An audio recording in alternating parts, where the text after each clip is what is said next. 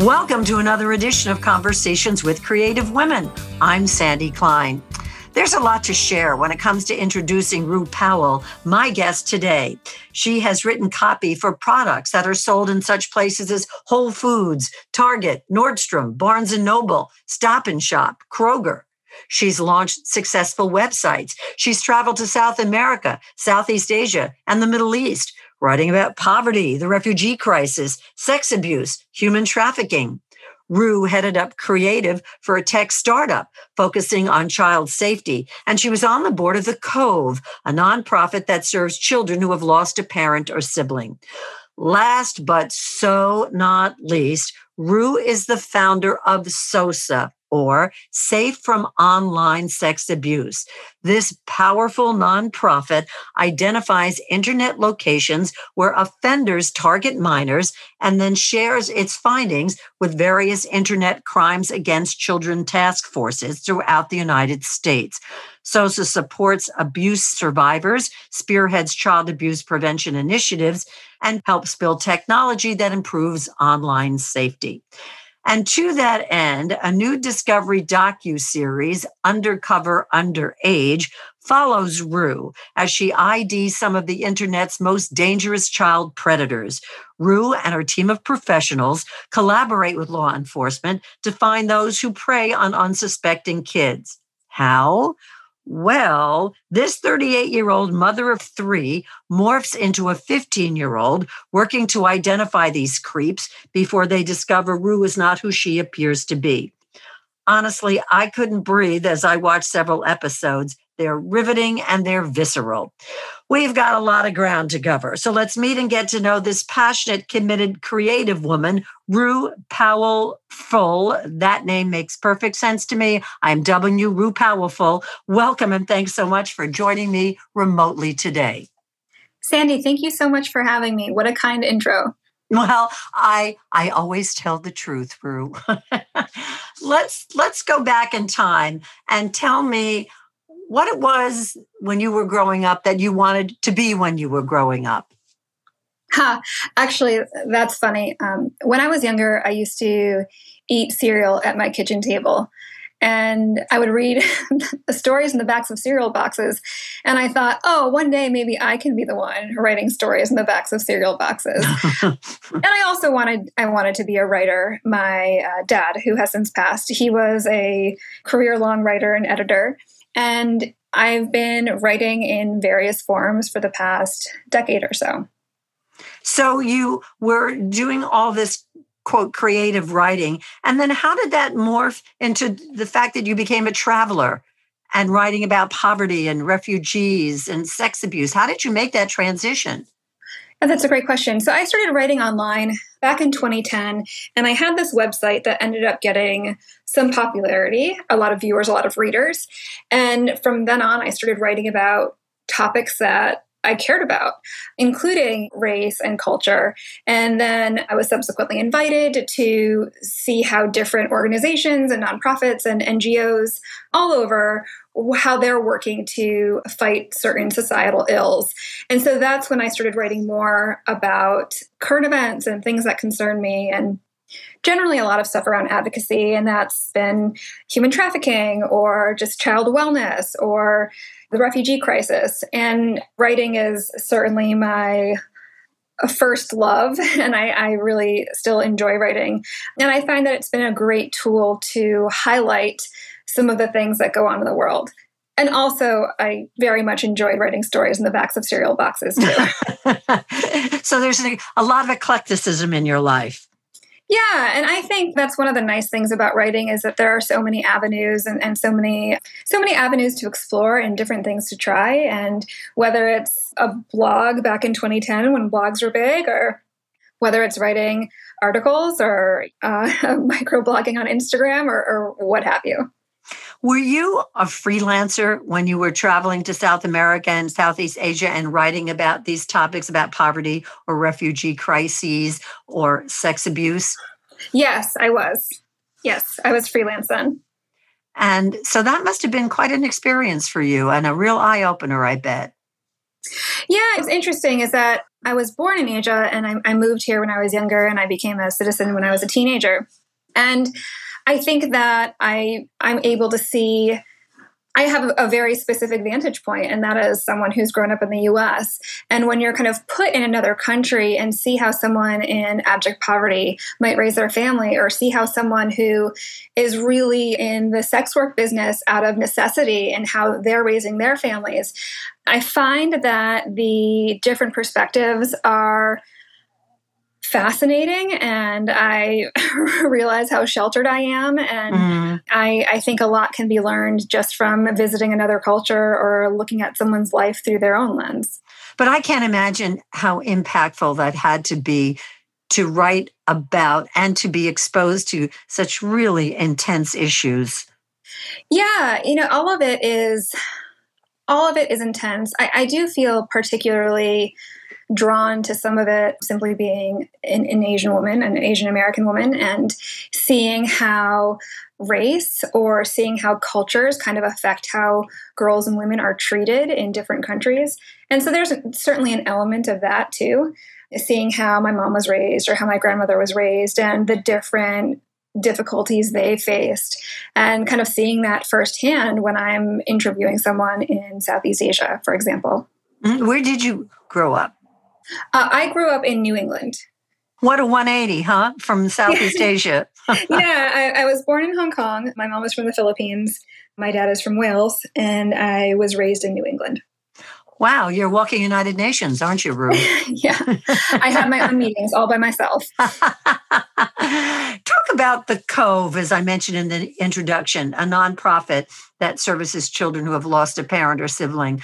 Talk about that organization. Yeah, The Cove is a really wonderful nonprofit. And what they do is they really reach out to, they develop programs for kids who have either lost a parent or lost a sibling. And obviously when a kid goes through that, it is a life-changing, devastating event. And so to have a group of people to kind of walk with you through that is really lovely. They have wonderful programs. They have a camp. They have after-school activities. And it's a great program. I have a friend who was widowed rather young, and so her kids went through that program, and that's how I got introduced to The Cove. So I was on their board for about a year, and it was very, very fulfilling to be able to help in that regard. Mm-hmm. Now, let's move over to SOSA, Safe from Online Sex Abuse. As I also mentioned in the introduction, you did write about sex abuse and human trafficking. How did all of that come together in terms of the foundation for SOSA? So working in writing and in the creative space, I ended up running creative for a tech company. And the tech company was in the child safety space. So it was an area where I could marry some of the things that I care about the most: writing, advocacy, and certainly technology. And I started a project there with my team where we were trying to explain the issue of online predation. And it seems so new. It's not something that parents necessarily understand right at the outset, because I wasn't raised with a smartphone in my hand. And I wasn't raised with unfettered access to the internet and other people having access to me. So we were looking for a way to really kind of explain what online predation is. And we decided to put some decoys online. And that turned into a project where we were able to display what goes on online when you are a minor and the people that would do you harm. I ended up writing a piece that got a lot of attention, and I ended up getting some news coverage from that. And I left that company and I started to work on SOSA because that work was still really important to me. And that's right along the time that the idea of a docuseries was put on my lap. And so it's been this really interesting evolution into where we are now. Give me a time frame for this. When did you start focusing on child sex abuse and human trafficking? I started heading up creative for that tech safety company in 2017. I left in 2020. and I started doing all of this in 2020. In the meantime, I also joined a different tech company called Spectrum Labs as an advisor. And what they do is they monitor for instances of sex abuse. And so what we do is we take a lot of the conversations that we have with perpetrators, and we're able to kind of extrapolate data and patterns that we see with the grooming process. And we give our information, or we give our findings to Spectrum, and they're able to use it to better train their artificial intelligence to detect for signs of abuse and exploitation on a lot of different social platforms, whether that's a dating app or a social media app or a coloring book app for kids or a kids gaming app. So they're doing a lot to it kind of puts the onus on companies to make their platform safer, and they're doing a lot to help them do that as well. So that has become a part of what SOSA does and a part of what I do. I'm an advisor for them now, and I really appreciate the work they're doing. So I kind of get to marry all of those things, right? Still using technology to help keep kids safe online and running SOSA. Were you overwhelmed by the ubiquity of the problem early on? Did that just completely blow your mind? There was a part of me that always had this understanding of it because of the space that I worked in, but it's very different to kind of observe. It's a very different thing to observe numbers, right? Numbers are just, when you see the statistics, numbers kind of lack feeling, they lack a story. And then all of a sudden you're playing the role of either a teenage girl or an 11-year-old girl or whatever, a minor, and you're seeing the messages come in and you see the volume and you see the intensity of them, and it is overwhelming. It is disconcerting. And I think there's no amount of statistics or stories that really help you, that prepare you for experiencing it firsthand. You know, my career was spent in news, and after a while, I mean, when you're just doing story after story, not that you get hardened to it, but it's just so overwhelming that it just seems almost like de rigueur, you know? I'm not being dismissive, but it's everywhere and it's endless. Yes. I mean, I don't mean to be crass about it, but I'm like, these perpetrators are 10 a penny. They're everywhere. Give me your phone and I can find you some objectionable material on Instagram or some other social media app where a lot of kids are in 30 seconds. 30 seconds or less, I'm sure we could find something. The goal with SOSA isn't to locate perpetrators one by one and hope that they are pursued by law enforcement and subsequently are no longer online. That's a good thing. That is a good thing when that happens. But that's taking things down. That's like throwing a starfish back into the ocean one by one. The goal really is to empower an entire society to be able to combat the ubiquity of online sex abuse and predation together. And that looks like a number of different things, right? That looks like we talk to high schoolers, we talk to middle schoolers, and we do a lot of empathy-led education because a lot of this stuff results in shame and they're afraid to talk to someone. We talk to parents and caregivers and teachers. And we also are advocating for better resources for Internet Crimes Against Children task forces. And we would love to see better and broader safety legislation, like raising the age of consent in some states from 16 to 18, or having grooming statutes in all 50 states as opposed to just some of them. Yeah, it's just overwhelming. Rue, so I'm watching the first of several episodes on the Discovery Plus documentary series that's following you as a 15-year-old. You need to take us through how that all happened and how did that impact you? What was your initial response or reaction when that was first presented to you about, hey, we've got a role for you. We've got a role of a lifetime for you. Well, it's interesting is that the owner of the production company, we had a couple meetings and I was feeling uncertain. And he said, you've written about this and you've reached so many people.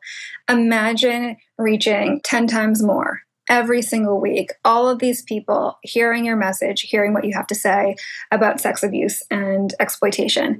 And that's the goal, right? Like I know the score there. It's to be able to to raise awareness and to educate, because this is new and people don't quite understand the nuance of it. And like we were all told, be careful walking home from school because someone could grab you in the 7-Eleven and throw you in a trunk and drive you off.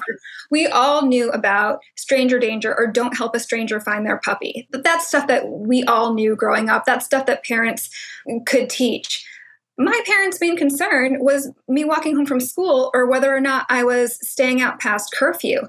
The internet, which I love, technology, which I love, has given us so much, but it's also given perpetrators another avenue with which to abuse children. Yeah, carte blanche. Yeah, and so my kids have phones, and sometimes people are shocked to hear that, but our phones give us access to content creators and art and news, and we're able to FaceTime relatives in another country. And I do think technology is great. I use technology to learn how to make an origami crane or make a recipe or learn about what's going on in Yemen.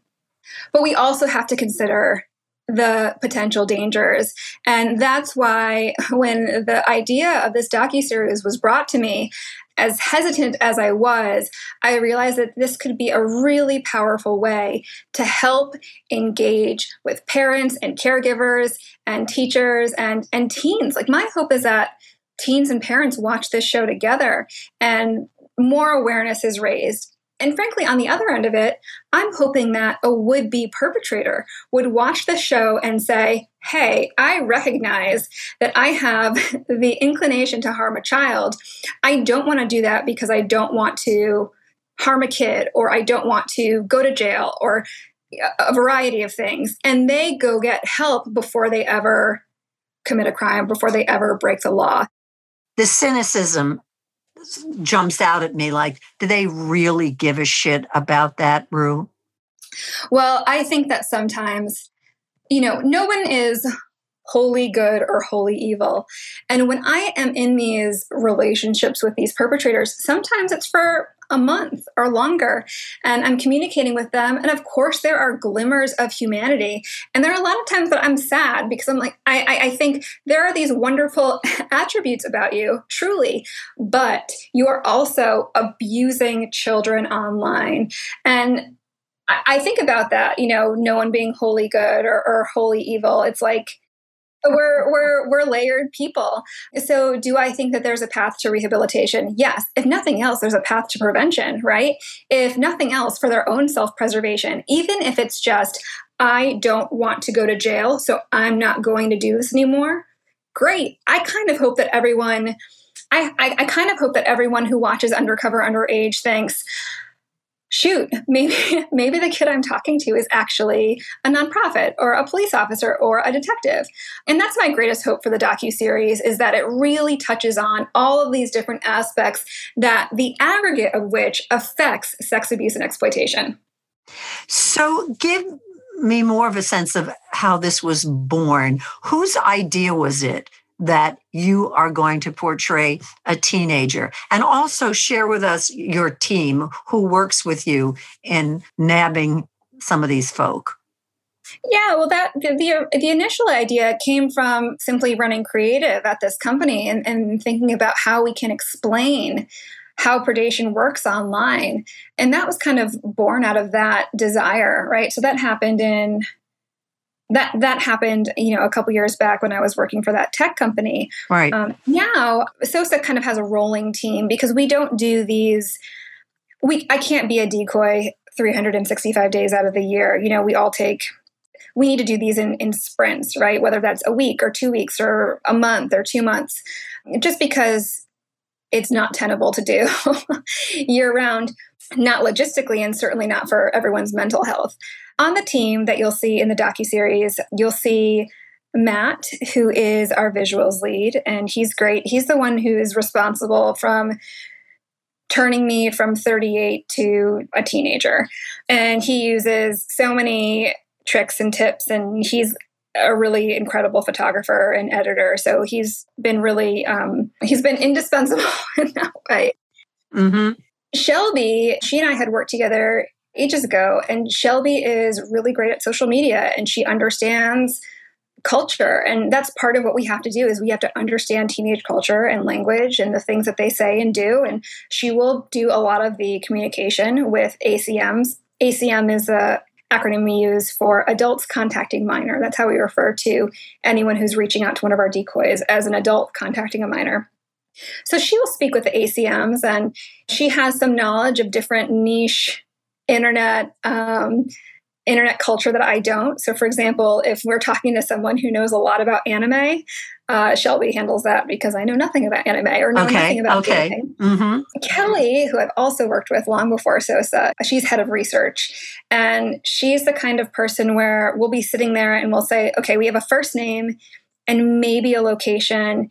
And we know that this person likes XYZ. And by the way, he's a Pisces. And she'll just, head down, getting into it, trying to find out information. She's really great at that. And then we have Avalon, who is our story developer. And she's a writer. And when we put a decoy online, we can't just toss a photo up there and hope for the best. She really creates very layered characters. Because if you think about it, a teenager isn't just a name and a photo. They have a social circle. They have friends. They have hobbies. They've got, families. They have an astrological sign. They have a sport that they like to play. And so she will develop that. And Kelly will help research on that too, because we need to know when one decoy gets out of school. So if I'm on the phone and someone says, hey, what time do you get out of school? I know I get out of school at 1:53 because that's the time that school gets out.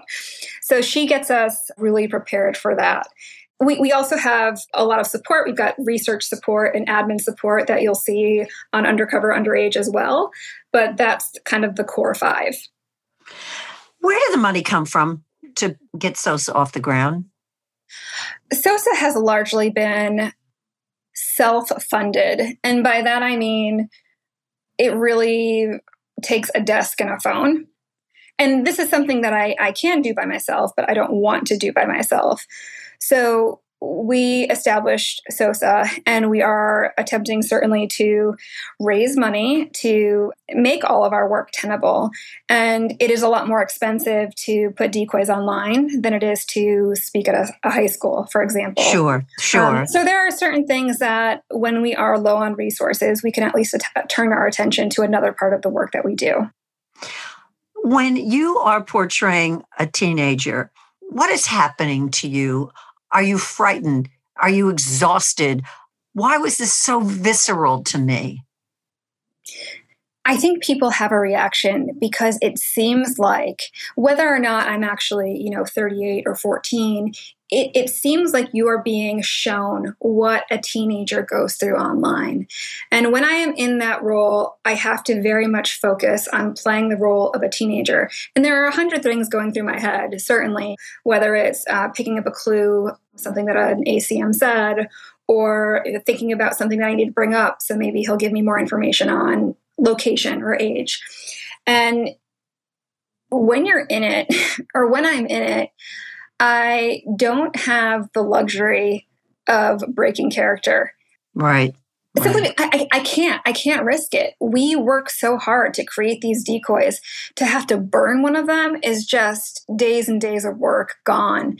And a lot of times we're talking to some people that are incredibly dangerous and the risk is too high. And so if that means I have back sweat the entire time, then I have back sweat the entire time. Is there a tie that binds these predators that you've come to understand, that you've been exposed to, no pun intended? Is there a thread here? No, I don't believe so. I mean, the perpetrators we see, the ACMs we see, come from all walks of life. I mean, it's to the point where I think people are surprised by it because we all kind of think of these perpetrators as something that you'd see on, I don't know, like NCIS, an evil... Well, the scum of the earth. Nothing's lower than pond scum than these guys. Well, and we have this visual in our heads about them, but some of these men are family men, or they've got great jobs. They're conventionally attractive. You would smile at them in Whole Foods. And some of these men work their 9 to 5. They come home, have dinner with their kids, help with homework, tuck them in bed, and then go online and look for a kid to abuse. And it is not specific to any age or socioeconomic status or demographic or, location.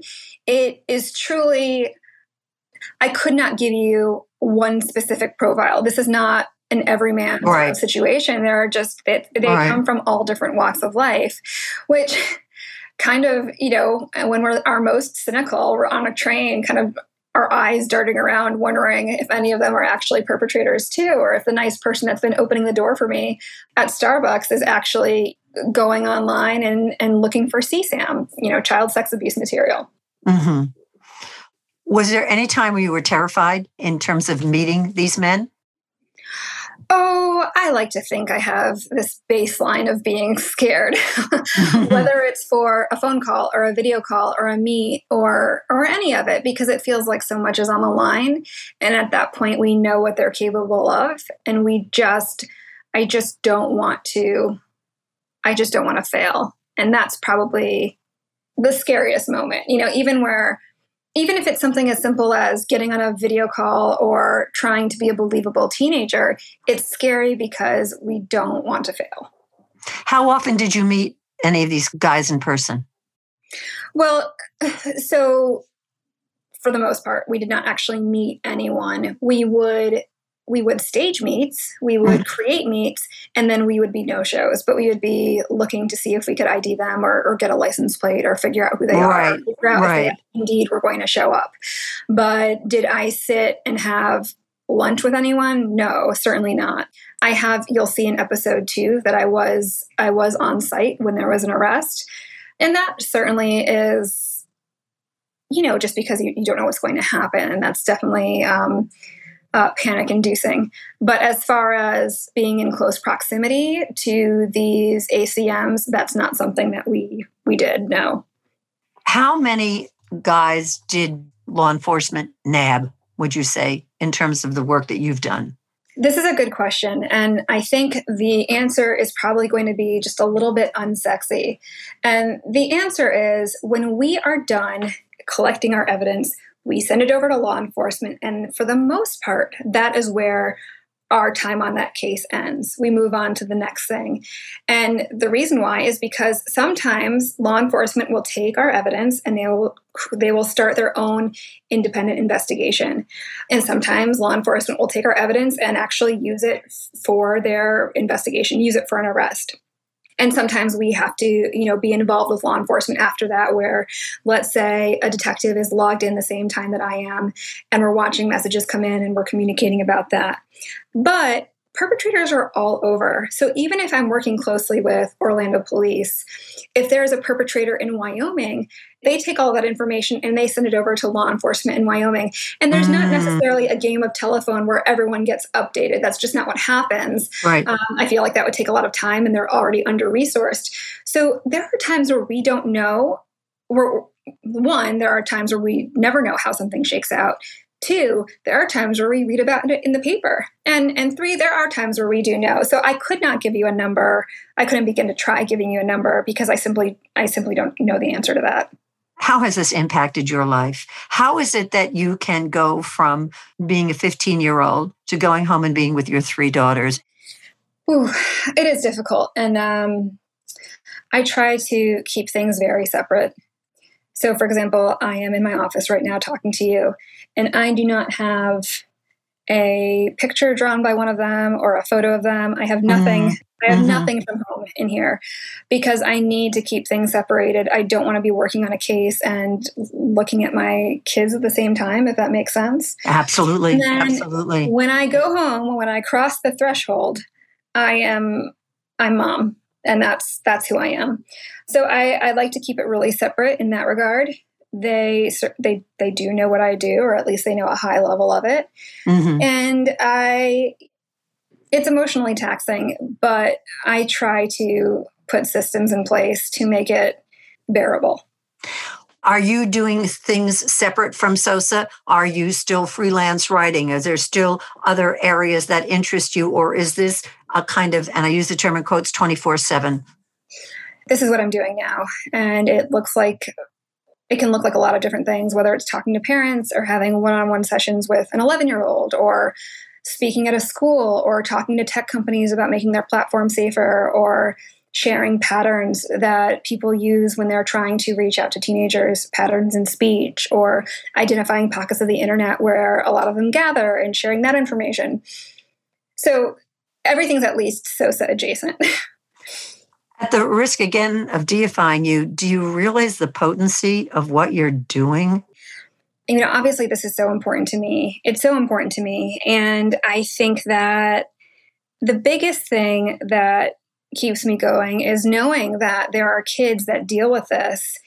And because it's not really talked about, it's not really understood, because they feel like maybe they don't have the right to feel sad or scared because nobody ever put hands on them. They were just abused via their phone. They're quiet about it. They kind of sit in shame. They're scared to tell someone. They're afraid that someone's going to blame them. I sexted back, or I sent this photo.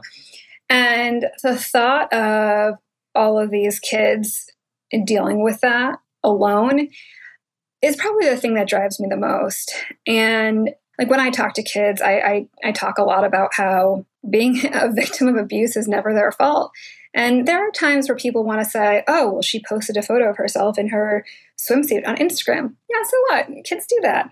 I do that, and it doesn't mean that they should be open to abuse. And so I feel really strongly about sharing that these adults are manipulative and tricky. And for most of them, it's not their first rodeo. They've got lines that they use, and they're believable and charming. And it's never a victim's fault. And so it's so easy to blame the victim. I mean, we've made that an art form. Absolutely. What was she wearing? Well, why was she walking down there? Well, right. And it's ad nauseum at this point. Right. And so I hope it does have an impact in the way, at the very least, in a way that as a society, our communities can step up and at least be there for a kid if something happens. Have you seen a postscript to this series? Is there more that you would like to do in terms of getting the word out there on a grander scale? What do you mean? Like, what would that look like in your mind? Well, I'm not sure. Of letting people really know what's going on. And maybe there's a lot of people whose heads are in the sand, whether it's parents or educators or law enforcement, whomever. Yeah, I hope that Undercover Underage is a catalyst for a lot of things, whether it's widespread education in schools, or education for parents, or other caregivers, or even paths to rehabilitation for would-be predators. I hope that this is just the jumping off point. That would be the best thing that could come from this. And what do you see yourself doing in the future? I don't know. At some point, I certainly age out of this, right? At some point, there are not enough digital tricks in the world. But I hope that I can still be a part of combating sex abuse and exploitation, whether that's advocating, whether that's just talking or writing or something else. But it is something that is I feel really strongly about. And if I pass the torch to someone else someday, that's fine too. Have the schools, for the most part, been receptive? And have you traveled around the country talking about this issue, or are you more focused in New England? The schools have been receptive. It's been difficult because of the pandemic. Of course. Where a lot of schools are not inviting people in. I've done some stuff digitally. I do a lot of one-on-ones with kids where a parent will say, hey, can you talk to my kid? This happened on this platform. And we'll either Zoom, or if it's a place that we meet in person, we can go get a smoothie and talk. And I think in those cases, it's always better coming from someone else's mom than your own. Yeah. So there is some of that. And I do hope, especially as, fingers crossed, the pandemic comes to an end, that we're able to travel and host workshops and talk to kids and talk to families. That would be great. That would be ideal. You optimistic that we can kind of get the upper hand on this hideous issue? Oh, I'm always optimistic, probably to the point of naivete. I always hope that I love an underdog story. And I feel like in this case, society is the underdog because the internet is so swift and fast, and perpetrators there are so many of them. But I think that the aggregate amount of all of our efforts, it's going to make a real dent. Are the Facebooks and the other organizations been fairly receptive to you and helpful? Well, that's where Spectrum comes in. So Spectrum, I'm an advisor at Spectrum, and I'm working with Spectrum to talk about trust and safety issues. And so we'll host workshops where trust and safety teams from these different companies, these different social media platforms and gaming platforms and other kinds of apps will come on, and we're able to discuss the things that happen or do happen and signs of it and what we can all be doing better to make those platforms safer. So those are the kind of conversations that we're having on the social media end of it. Wouldn't it be wonderful for us to be able to put you out of work? I would love that. I would be fine being a golden girl and, sipping iced tea out on a lanai somewhere. That would be fine. I could do something else. I can start writing haikus or sonnets. Fine by me. Well, Rue, listen, I'm going to say it again because I was so proud of the fact that I introduced you as Rue Powell-Full, because it's a potency and it's a commitment and it is a public service that just can't be dismissed. You should, you should be deified, and so should SOSA. What an important organization. We need more Rue Powell-Fulls. Well, thank you so much. That is incredibly kind and incredibly generous of you to say. Well, kind, I don't know. I like to think that I speak the truth more often than not, but it's been a real pleasure to meet and get to know you. And I ask that if there's any time and any point that you'd like to come back and share some more about what your life and your passions are, we'd love to have you. I would love that. Thank you so much for having me. My pleasure completely. Join us for another edition of Conversations with Creative Women. I'm Sandy Klein.